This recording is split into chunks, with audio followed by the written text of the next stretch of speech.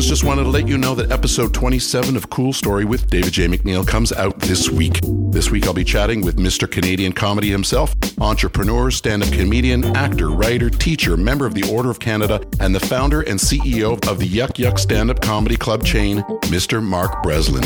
I spoke with Mark about the history of comedy in Canada and the state of comedy today. In specific, how do you push the envelope with comedy these days at a time when political correctness and woke culture is so pervasive?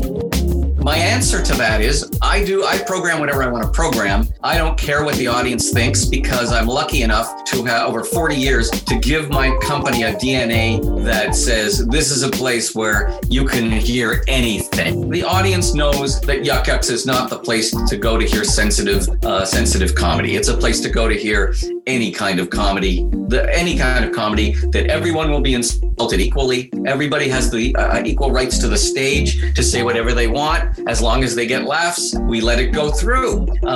Colleges, very different story. You know, we always booked a lot of Yuck Yuck shows into colleges, and we find we have fewer and fewer colleges that will take our shows. I see it as therapy, and I've always seen Yuck Yucks as therapy. I've always seen what I do as therapy, and it's if you know anything about massage hurts before it feels good, right? Yep. They press on your shoulder, ow, ow, ow, ow, ow, ow, oh.